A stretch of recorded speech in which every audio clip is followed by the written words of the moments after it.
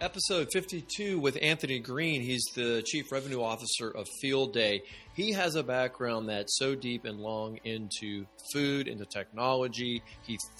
Anthony thrives in small, fast-growing, entrepreneurial environments, and that's why he's here today to talk about his passion and his love for food, for restaurants, for marketing, branding, and how do restaurants compete in this uber competitive space. You've got all the online brands that are now competing with your traditional brick and mortars. Do you ever wonder, how does a brand kind of evolve just online? Well, it's the ghost kitchen or the virtual kitchen world that these companies are now competing with and against to get their food delivered to you and I. This is a fantastic episode. You will learn more about restaurants and food and the competitive nature, the margins, the revenues, everything you wanted to know. Anthony is our SME, and he is joining us today to break it all down. Enjoy. Well, Anthony, thank you so much for joining us today on Winning at Work. You are the technology and marketing, restaurant, food expert. We talked a little bit offline about the big trends happening right now in food. So let's turn it over to you. What are you seeing right now in this space? Yeah, well, Tony, first of all, thanks for having me. It's awesome to be on. The trends that were beginning to appear within the industry pre-COVID, certainly many have been multiplied through COVID, and that's primarily around what I'd broadly term as the off-premises business for restaurants, so the non-dine-in customer. We think of that primarily as the delivery partners, the Uber Eats, the Postmates of the world, which are a big part of it. And obviously the reliance upon delivery in particular and also pickup for restaurants in the past 12 months has been astronomical. That prior it was certainly important. Certainly there was a lot of growth in that area in the restaurant industry, but COVID just really fast-tracked that. And for the restaurant brands that weren't prepared for a delivery-based or an off-premises based business, they really struggled at the start of COVID because they didn't have their technology up and running correctly. They didn't have their third-party relationships in place. They hadn't designed the operation of their business sufficiently to deal with the closing of dining rooms and then all of the business going out, either through pickup or delivery. So those trends that were definitely occurring before COVID really got fast-tracked very, very quickly. And, of course, the restaurants that have survived and thrived through the last 12 months are the ones that had made the investments in things like technology and even in areas like we're going to focus on today, which is this concept of ghost or virtual kitchens and brands, which has gone from 60 miles an hour to 100 miles an hour through COVID, and it's really the Wild West out there right now. It is the Wild West, and I've talked to many people about these ghost kitchens, and for people who aren't very aware of them, people who are not, in food service, it's a fascinating concept. But to those of us who are in the space, we understand it, but I like to appeal to a broad market. So by all means, take us into this world of ghost kitchens and what that means, maybe contrast it to virtual kitchens a little bit later in our session today, Anthony. Yeah, I think a lot of these terms, Tony, are pretty interchangeable and frankly kind of confusing, particularly to folks that aren't in the industry. When I was at Kitchen United, we really tried to move away from the term ghost kitchen because the Kitchen United model is different than some of the others. But really, I would argue that when it comes to the kitchens, as opposed to the brands, whether it's ghost, whether it's virtual, whether it's dark, some folks even call them cloud kitchens, which is obviously one of the brands in the space. They're pretty interchangeable, give or take. They really kind of mean the same thing. And ultimately what that means is you have a production of food from a brand inside of a kitchen, just like you would in any restaurant, but there's no dine-in customer. There's no ability for somebody to come and eat on premise. Certainly they may be able to come in and pick it up themselves and then take it away. But really, mostly these ghost, virtual, dark cloud kitchens, they were really designed for the off-premises business in mind. So off-premises is 3 tiers. It's delivery, obviously, and that's what most people think of. Again, the Uber Eats, the DoorDashes of the world. It's customer or consumer pickup is off-premises, obviously, because they're also not consuming that on-premise. And then catering is the third. And catering really took a hit, obviously, during COVID. and went from, for a lot of folks, as a cash cow to almost non-existent. Certainly catering is now coming back to some degree.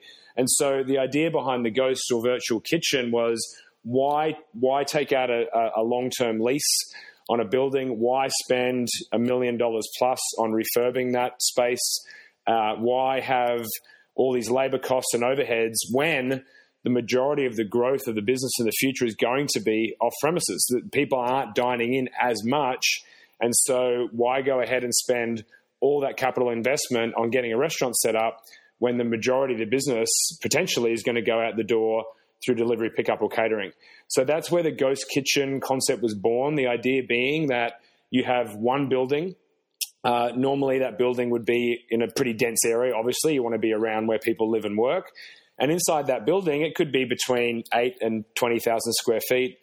You're going to build as many kitchens as you can conceivably fit inside there, along with other infrastructure that's required, freezers and ventilation systems and so on and so forth. Once it's built, you might have 8 to 20 kitchens available, and those kitchens are then leased out to restaurants. Those restaurants might be as big as Wendy's and McDonald's. They might be as small as the hot local Thai restaurant around the corner.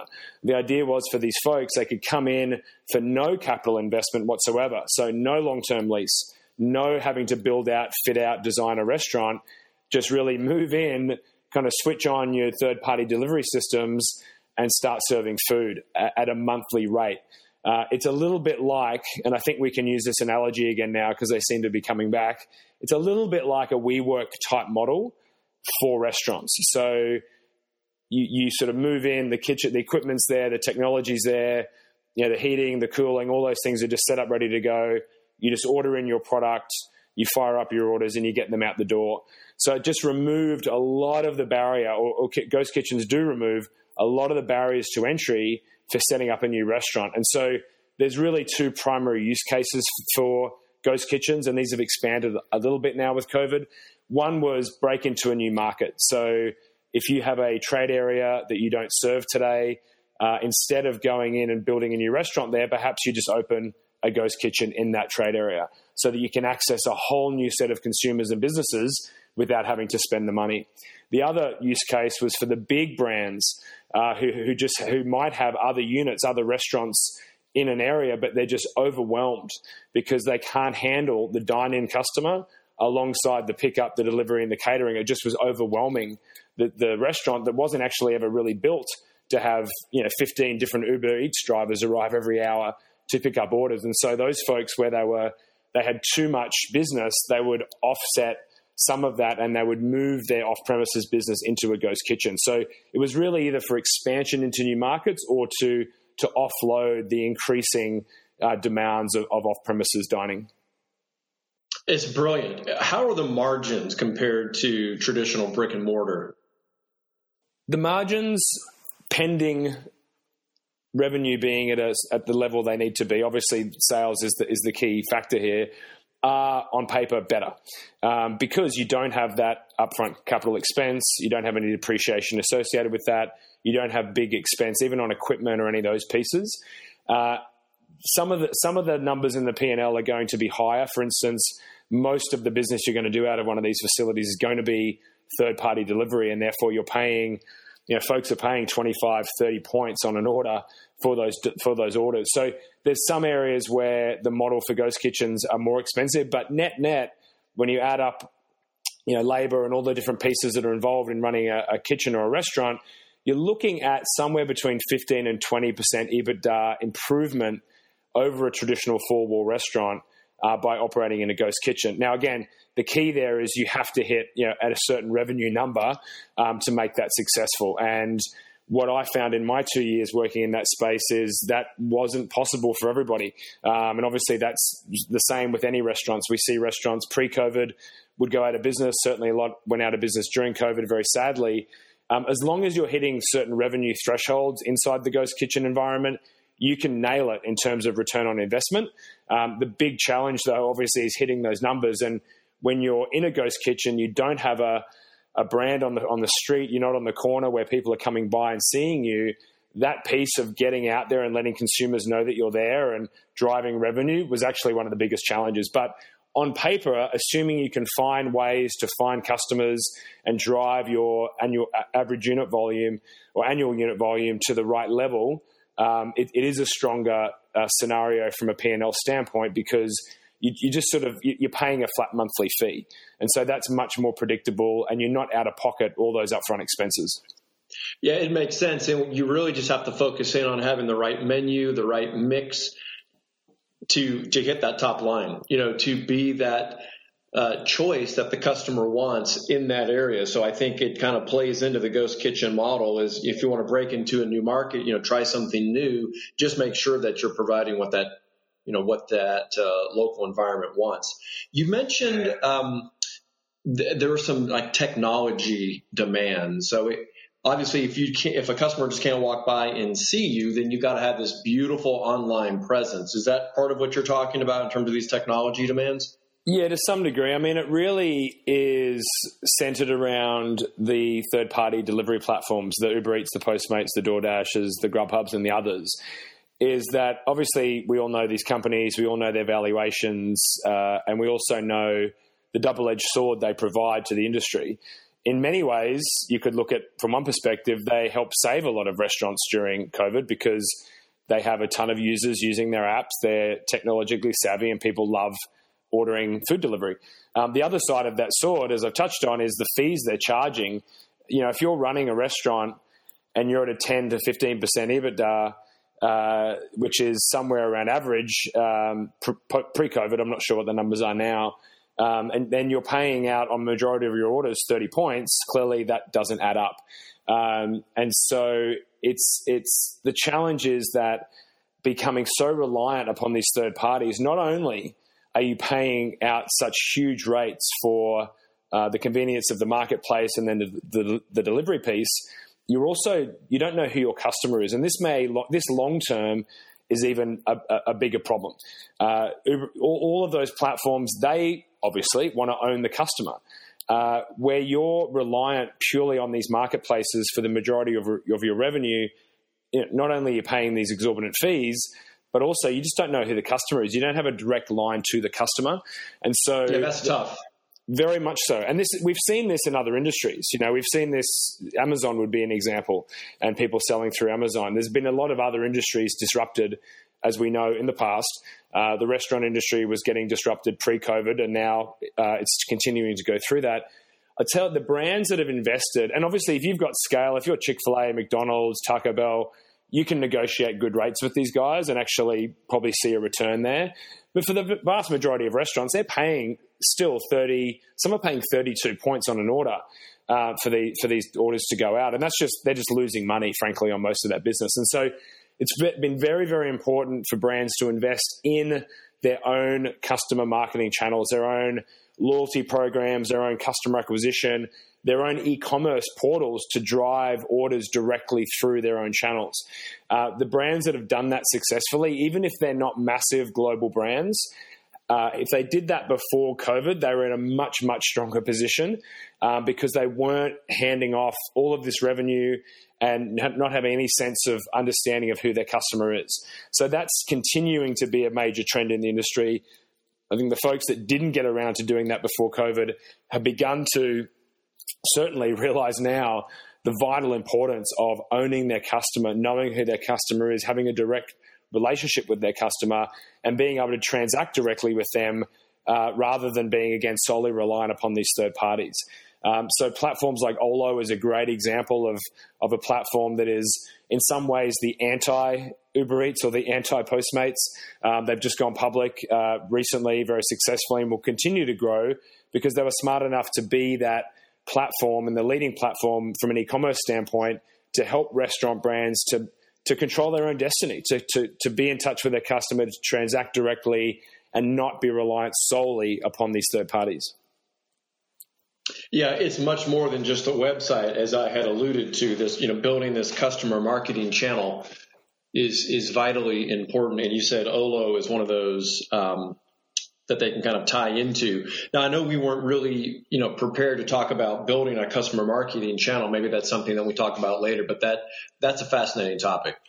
It is. I mean, let's touch on it a bit. I mean, Olo is sort of more the plumbing, the e-commerce technology around that.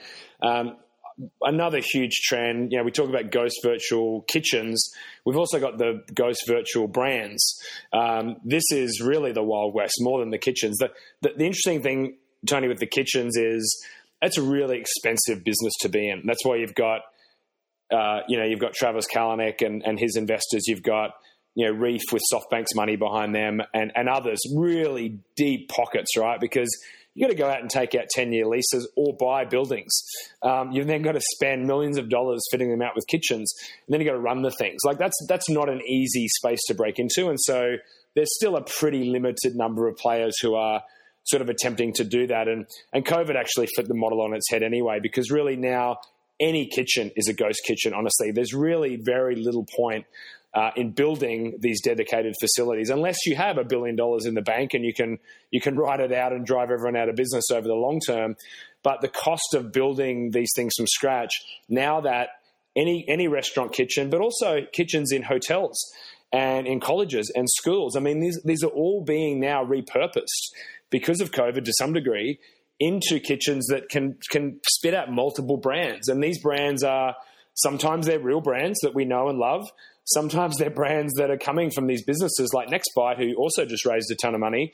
They're kind of made up, right? They're brands in categories that are popular. They're chicken sandwiches and wings and barbecue and tacos and all the regular, popular food types, but they're brands you've never heard of. And so that has thrown the industry probably on its head more than anything, because you've now got all these different virtual brands you can choose from. And if you're a restaurant here in Venice Beach and you're a Mexican restaurant, you could add 2 of these brands and never serve them to your customers who come in, but you could certainly pop them up on Uber Eats and have a burger brand and a vegan brand, let's say, and increase your revenue through using the same kitchen, the same stuff, the same equipment, but just creating some different dishes and taking advantage of the growth in delivery.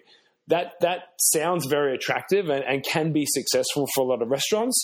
The challenge right now is there's just such a proliferation of these brands that the consumers, just the consumer choice there's just too much, frankly. And there's no brand awareness. There's no brand affinity. There's been no customer acquisition of these brands. They're just sort of thrown out there. And certainly some customers stumble upon them and some of them might like them and reorder from them. But we've got too many brands, and we're going to continue. This growth, I believe, will continue for the next, I'd say, 12, 18, 24 months. Then there'll probably be some sort of reckoning, because there's just too many options in market. And if you can't build, like any other industry, that brand awareness, that brand affinity, and have that customer loyalty, then it's going to be a very short-lived experience. And so that has thrown the ghost kitchen, the old model of let's take out a 10-year lease on a building, let's put $4 or $5 million of investor money into building it, let's get some restaurants in there, and the payback will be 4 to 5 years. I don't believe that model exists anymore, because you can have the Marriott hotel chain, thousands of hotels, thousands of kitchens. They're doing this. I don't know if Marriott specifically, but certainly hotel chains are doing this, where they're adding virtual brands into their kitchen. You might have 10 brands coming out of a big commercial Marriott kitchen. Not only are they giving the people that are staying in the hotel much better and varied food options than boring old room service, but they're able to fire off a whole new revenue channel by having the delivery services come and pick up those orders from that kitchen. So now that you've got any kitchen anywhere in a commercial sense can be turned into something that's churning out multiple brands of multiple food types, it's really flattened the playing field in many ways for entry. But we're going to we've got too many brands, too many options, and there's going to be some sort of reckoning, here in the next couple of years. Yeah, I can't imagine how a company, a brand, tries to create this, a brand evangelist when there's no brick and mortar. You have no way to really interact with that customer. It's just, is their food Instagrammable? Can they take some pictures of it? Do they enjoy the food? But is that really enough, to keep that loyalty? I think that's a great point. I think it's really hard. Consolidation of that, right? Yeah, it's really hard. I mean, look, I spent most of my career before I joined Kitchen United, and obviously now I'm at Field Day, in the digital marketing world. I was early to social media and early to email marketing a long time ago. And what I have seen is, and particularly as well in our industry, the saturation of digital now, it's so hard for anyone really to cut through, any brand, unless you're Nike or Apple or whomever, to really cut through the noise. And particularly for restaurants, there's still 700 plus thousand, thank goodness, still after COVID, restaurant units in this country. That's a lot of restaurants, and there's a lot of restaurants in each community. And so digital marketing, yes, important. Yes, they have to use social. Yes, they have to do their search marketing. Yes, they have to have their website and be on the third-party marketplaces. All of that is very much table stakes now. But none of that really, unless you have crazy budget or you're particularly savvy in tweaking that digital marketing, very difficult to cut through the noise. And so this is actually one of the main reasons I've joined Field Day, because we experienced this at Kitchen United very much so, with brands coming into the ghost kitchen environment and just not having, first of all, the time as a franchisee or a restaurant operator. 95% of these folks don't have the time in the day to do marketing. It's just they're running a business. They're running a restaurant. The ones that do have the time, do they have the capability and the wherewithal to want to go out into the community, to the business community I'm talking about, that surrounds their restaurant, and drum up business? And that's a rounding error, honestly, of people that have the time and the capacity and the desire to want to do that. Feel the manpower. Exactly. That sort of, manpower with time. It doesn't exist. And so we were wrestling with this at Kitchen United because, we had the Chick-fil-A's and the Portillo's, and they were fine and they were doing huge numbers and they didn't need us. But the more local restaurants and some of the more regional chains, particularly where they were going into a market where they didn't have that brand awareness, really were struggling often early to get off and running because people just didn't know they were there. They were hiding on DoorDash with 300 other restaurants. So we were looking at my time there, how do we help the restaurants get out into the field and let the business community know, because getting to the business community is a B2B, but also B2B2C way of driving revenue. And this is one of the reasons I'm here, because I know that this, and I continue to know this because I do it now every day full time. This is a big problem, is that so much effort and emphasis has gone into digital. We almost forgot about old school. Let's get back into the community. Let's get a human to human experience going here. We're a local business. These are local businesses. Let's reach out to them as a human, not with a digital ad or an Instagram post, and just let them know you're here. Let them know you're a local business as well, and that you'd like to do something special for them, considering it's been such a tough year. That traditionally, Tony, was very hard to scale because you might have 2,000-3,000 businesses that you could contact in each individual trade area.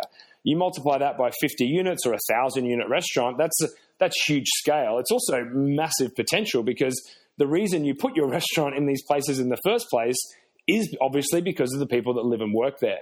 So that old school approach of like, how do we get back out there and talk to people on the phone and meet with them with an empathetic message to say, hey, we're all local here. We're all in the same community. It's been a tough year. Let's find out a way that we can kind of work together.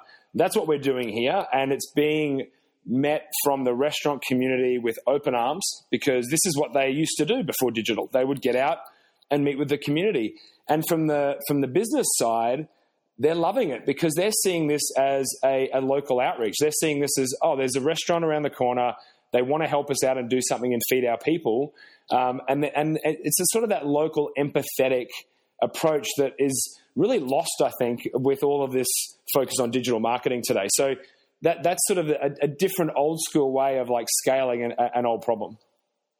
That's just music to my ears, because when I'm training new recruiters, they all want to spend their time in socials and in this digital world. And there's this thing called a telephone where you can call and actually communicate with people one-on-one. Imagine that, the human-to-human interaction. That sounds like that's exactly what you're doing as Chief Revenue Officer now at Field Day. Kind of walk us through like a scenario that there's a company, a brand that has maybe a couple of units in a market, and they're trying to get a message out, and they say, connect with Field Day. How do they go about, getting that message out? Or how does Field Day go about getting that message out for that brand? For sure. I mean, we're focused on generating local demand, and we use a number of different levers to do that. Today, primarily the two levers we use are phone calls and getting back out now, and it's the perfect time now because thank goodness the world and the nation are reopening, getting back out there with humans going into these businesses, gyms, schools, colleges, hospitals, and meeting with folks on behalf of the restaurant with vouchers and samples. We also have other solutions via email and print and digital, but we're very much about looking at a restaurant unit. Let's take let's call it Panera in Venice Beach. Panera is one of our biggest customers, and we're going to look at a 1 to 2 mile radius around Panera in Venice Beach, and we're going to say, who are the businesses in that area? Right now, a lot of the work we're doing, Tony, is around appreciation season. This is a great excuse to reach out as a business because we've got administrators appreciation, hospital administrators appreciation, teachers appreciation, all coming up in May. And so we're going to say, for instance, with Panera, they're going to say, well, show us all the schools within the trade area of our Venice restaurant. Let's reach out to those schools and let's say, hey, we want to do something special, a special deal for the teachers for Appreciation Week. So what we're doing is we use the gig economy here. This is the way we can scale what we do. So step one is we have a very powerful database where we can, at a click of a button, see all the schools, all the hospitals, all the law firms, or whomever they want to target in the trade area with contact name and details. We then have a trained ambassador. A lot of these are professional moms who are looking for side gigs at home, who are very conversant on the phone. They're going to call all of those schools in the trade area on behalf of Panera with a local empathetic message to say they want to do something special to help them. What comes out of that is there's a B2B opportunity for catering. There's also a consumer offer that we're going to email through for all the people that work in that company. And then what we're doing, Tony, is we're following up now because everything's reopening, where then the ambassador is then going out and physically meeting with that business, and they're coming out with food samples and vouchers and coupons. And right now across the country, we're doing this with Panera, we're doing it with Tropical Smoothie Cafe, Smoothie King, Potbelly, a number of different brands in the restaurant industry. And it's amazing the wave that we're riding right now because obviously the time we're all coming out of, human interaction and contact, albeit socially distanced, albeit with masks, is so, so welcome. And of course, we're in an industry where we can bring food. I mean, who doesn't love food? And so that local phone call, that empathetic, non-salesy message, we want to help you. We've got an offer here for you. Can we send it through? We're getting 9 out of 10 of those people we call in the hospitality industry having a conversation with our ambassadors. And then half of those people are giving us their email address because they want to interact, they want to engage, they want to look good. If they're the receptionist at the 200-person tech firm and they've got a really cool buy one, get one free offer from Panera, they're going to send that through to everyone to order at home, as well as potentially order Panera for catering. And so that first punch of a phone call, a personal phone call from a local business to a local business, and then being able to follow that up obviously with the email, but then going out and being welcomed in because you've already built that rapport and we've got food and samples and coupons. That 1-2 punch right now is working beautifully, and it's unexpected, and it's different than digital, and it's going back to what restaurants are really best at, which is human-to-human engagement, interaction. That's been very hard to do for the last year, but now it's coming back and we can do it again. And certainly delivery and catering and pickup are going to continue to grow. They're going to continue to be very, very important to restaurants. But these folks have leases and restaurants and staff they're bringing back, and they want people to come back in as well and experience dining in at their restaurants. And this is a brilliant way that used to be incredibly difficult to scale because of those issues we talked about, no time, no resources. With Field Day, because we've got the data at the click of a button, we have 2,500 ambassadors already around the country trained, and we're growing every day on ambassadors. And then we track and measure everything on the back end. Field marketing used to be sort of spray and pray. You'd print out some coupons, you'd send someone out onto the corner of First and First or whatever, and they'd hand out coupons and you'd maybe get some redemptions. Because we're making phone calls, because we've got people going out visiting businesses, everything's tracked and measured. And so for the first time, this old challenge of how the heck do we regularly get out to our trade area and talk to them about a new product we've got, or we've reopened the store, we've refurbished the store, whatever it might be. How do we now that's possible and scalable through what we're doing here? Well, you're obviously helping the marketing department because the marketers, they know that marketing does drive revenue, but it's always been very difficult for them to go to the decision maker and show them ROI. This is exactly what's happened because of our work. It sounds like you guys have built that technology platform on the back end. So all the work the brand ambassadors do kind of filter through, and you can see, hey, these are the marketing dollars you're putting into Field Day and or these brand ambassadors, and look at the new revenue opportunities that have come from it. It sounds so obvious that this always should have been like this. It is. I mean, it is obvious. The response in my 7 weeks here to the folks, I've known for the industry and the folks I've spoken to, probably 50 brands so far, has been no one has said this is a bad idea. Put it that way. It is, one of the questions we ask these folks is if you could reach out and talk to on the phone and or in person 500 businesses in each of your trade areas, 3-4 times a year, would that result in more business? I mean, the answer is very straightforward. Obviously, it would and does. It's always been the challenge, though, is who's going to do it. Unfortunately, through COVID, some of these marketing departments have been decimated, and a lot of people have shifted around. And we are, obviously globally, but also in this microcosm of US restaurants, we're re-emerging at the moment, and we're re-emerging with new tools and new approaches, and we've had to adapt and evolve through this time. This is just an area that no one's doing because it's just always been very time consuming, very labor intensive. There haven't been the resources there to do it, and it just differentiates you. People don't expect, and this is why we have 9 out of 10. Now, this is different, Tony, in non-hospitality. We work with telecommunications companies, gyms, other sort of spaces as well. People aren't generally as excited, but in the food category, they're excited that the local restaurant, and by the way, everyone knows that restaurants have had a hard time. So that empathy is already there. That's true. And listen, you have to support your local businesses if you want them to stay around. You can't just say, I love them, and pass by and not open your wallet.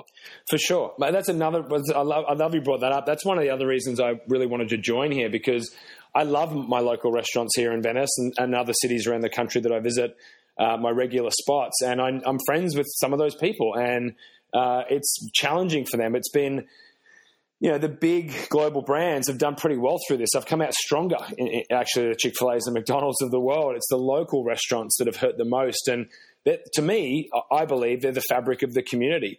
They're the vibe of the community, and being able to help them in a little way to get back on their feet, to get their message out about who they are, what they represent, to the constituents that live and work around them.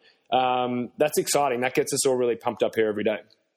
Well, it definitely sounds like that's one of your passions. And one of the themes at Winning at Work on the podcast is, people do want to get better. They want to elevate, how they perform at work. And I'd like to just talk for a couple of minutes just about you personally. I know people don't like to talk about themselves, but you are the Chief Revenue Officer. You've held very senior level titles, all throughout for the majority of your career.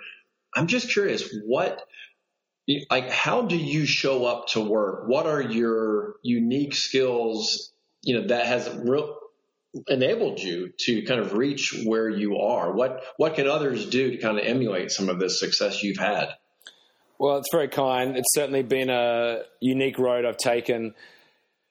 I know I'm putting you on the spot, but let's talk through it. I mean, obviously you're someone who strives for results. That's obvious.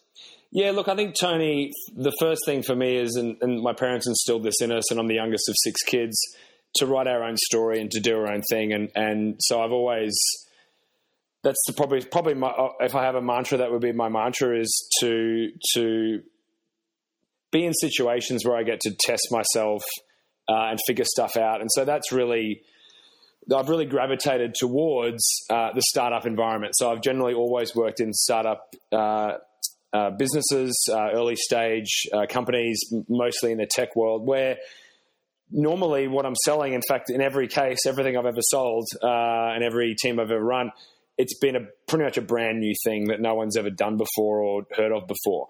And so I love the challenge of having to figure the whole thing out, the whole go-to-market strategy. And then I like to see that through, at least a couple of years. I generally will get a little bit fidgety after a few years when things start to be, when things are smoother and the process is more mature, right? The fun and the excitement is waning. Yeah, exactly. So I thrive in that. It makes me feel alive. When I was younger, it used to stress me out a lot more because I just felt like we needed to have all the answers immediately. Now with some years behind me, I realized that the journey, that is life. That is the whole point, is like each day just figuring it out. I think the other stuff that I would relate to is really everything that I do outside of work. I truly believe keeping a sound mind and body is just super critical to executing in a business environment. And so whether it's meditation, healthy eating, exercise, spending time with loved ones, travel, whatever the things are that are not work, I just think are really, really important. And I'm a bigger believer in working smart and not necessarily just having, just putting in long hours for the sake of it. So I think the combination of that curiosity of like getting out into the world, challenging myself in new environments, being comfortable that I'm marching to the beat of my own drum, keeping myself healthy and of sound mind, and just getting into places where certainly I want to go places where I believe there's a product market fit. I mean, that's critical. You don't want to go somewhere just for the sake of the challenge. And then being the first out there to get a message out to folks, win those first customers and see it grow. I mean, they're just sort of things that are in my DNA. Have you taken any like skills assessments? Have you done any kind of that kind of introspection like that? Yeah, I mean, a little bit here and there. I'm not huge on it. My last boss at Kitchen United was one of my favorites ever. She was an incredible woman. She comes from the world of Bain Consulting and big corporate. And so she was a little bit more of that vein. I'm a little less in that regard. I think it's really important for people to add skills, to teach themselves, to learn. But I'm probably a little bit more on the side of seat of my pants kind of thing. Well, no, I definitely, that kind of resonates with me, but I did take some, I don't like the test. Typically, I've always avoided wanting to take those, but recently I was kind of talked into taking the Clifton Skills Finder, and that one was particularly helpful to me. It really emphasized that, yes, I love to take action and I love to wrestle with new ideas, and I need to put myself in situations where I can take action, or if people are struggling to move and to take action, that's the cue for me to go in and get everybody moving. And I'm a great brainstorm partner. And it's also been said that fits really, really well in an entrepreneurial environment. And you mentioned that that's a space that you have been attracted to. So I imagine you've got a little bit of that in you as well. Yeah, I think you're right. And I would say that almost everything I've learned from a business standpoint has just come through practice, through being in these companies. I've been fortunate along the way. I've had a couple of great bosses that have taught me a lot of stuff. I've had some not so great ones as well, but equally I learned from those folks. I mean, it's one of the great things of life is looking and taking lessons. Often the better lessons, in fact, come from situations that you may deem at the time to be quote unquote bad or difficult, but ultimately they're the growth periods. And I could never be in an environment where every day was the same. It's just not how I'm wired, and it takes all different types of people to make the world spin. And I've got a couple of folks here at Field Day that have been here a little bit longer than me, who have come from bigger companies that sometimes are flabbergasted by the fact that everything isn't perfectly organized. And I've said to both of them that relative to what I've seen, we are actually pretty on top of things, but it's par for the course, and encouraging them to try and approach these challenges not as problems necessarily, not as things for them to stress about, but something, solutions that we can create and look back on and say, wow, we solved that. And the joy that brings me, and I think everyone, getting through a tough time, whether it be in personal life or business life, solving it and coming through the other side harder, I think that's how we evolve and grow. I agree. I think it brings the best out of you when you're really put in the fire, so to speak. Yeah, easy to say, hard to do sometimes, particularly in the moment, but that's the beauty of hindsight. It's true, though. It's absolutely true. And if you've not been in fire, I don't want to say go out and look for it, but we talk about it internally that you really need things to get to a boiling point, right? And if you're not pushing hard enough and things aren't boiling, then your metal's not really being tested and the company can't grow. You've got to push into that. Now, listen, as we finish up, I know you had mentioned you guys are hiring. Why don't you, if there's a particular need you have, why don't you mention it now? Maybe there are people listening that they're very attracted to this type of company, this energy, this vibe, your style. Maybe this is a good time to plug some of the needs that you might have right now. Yeah, that's fantastic. Thank you. So we're hiring right now for account managers to join my team to manage and grow our restaurant and other retail customers. So a couple of headcount there right now that I'm interviewing for as we speak. On the operational side of the business, we're looking for customer success managers. We're looking for folks in operations, both internal operations to the business, but also the ambassador operations. This is a very specific type of job that I could never do. I don't have the patience for that. But we are, every day we have average of a few hundred applications a day nationwide to become ambassadors. This is the gig economy. We're all familiar with that term. Unfortunately, a lot of people through COVID out of work. A lot of skilled people work at home. Maybe they're even working from home. They're just looking for hustle. They're looking for additional revenue. They're good on the phone. They want to go out into the community and meet with people. So that area we're hiring for quite heavily because we have to make sure, obviously, of all these applications, we can't accept everybody. They've got to vet them. They have to fit the style, right? They've got to be 100%. They've got to, certain criteria need to be met. And then when they come onto a gig, they need to learn about Panera, or they need to learn about US Cellular or, Yoga 6 or whoever the customer is, and be able to talk, not in great depth, but certainly, to some degree about these companies. And so that's an area we're hiring for internally to really oversee, manage, direct the growing army of ambassadors that we have. Couple of other roles internally around project management and that kind of stuff, but they're sort of the main ones. If anyone is listening, is interested, they're all on our LinkedIn page. Well, that's great. And not only, I'll tag you, but I'll also tag the website. And if we can find some of those job descriptions online, we can kind of tag those in this episode. Anthony, this has been fantastic. You have this, depth of knowledge that you've been living in this technology, marketing, restaurant space. It sounds like you have a great handle on it, and this need that the virtual and ghost kitchens have to compete in the open marketplace, it sounds like you've really landed in the right spot so you can continue your personal journey. Yeah, I feel like I'm sort of the old adage, Tony, of, don't go digging for gold, be the guy that sells the tools. I feel like I'm kind of in that position. Yes, I literally had a podcast on that, and is what can we learn from Levi's and the Gold Rush? Yes. Yeah, he sold the picks and the jeans. That's exactly. It. I knew I was close. You hit it. No, that's perfect, Anthony. Well, thank you so much for being here today. Pleasure. Thanks, Tony. Great to talk to you.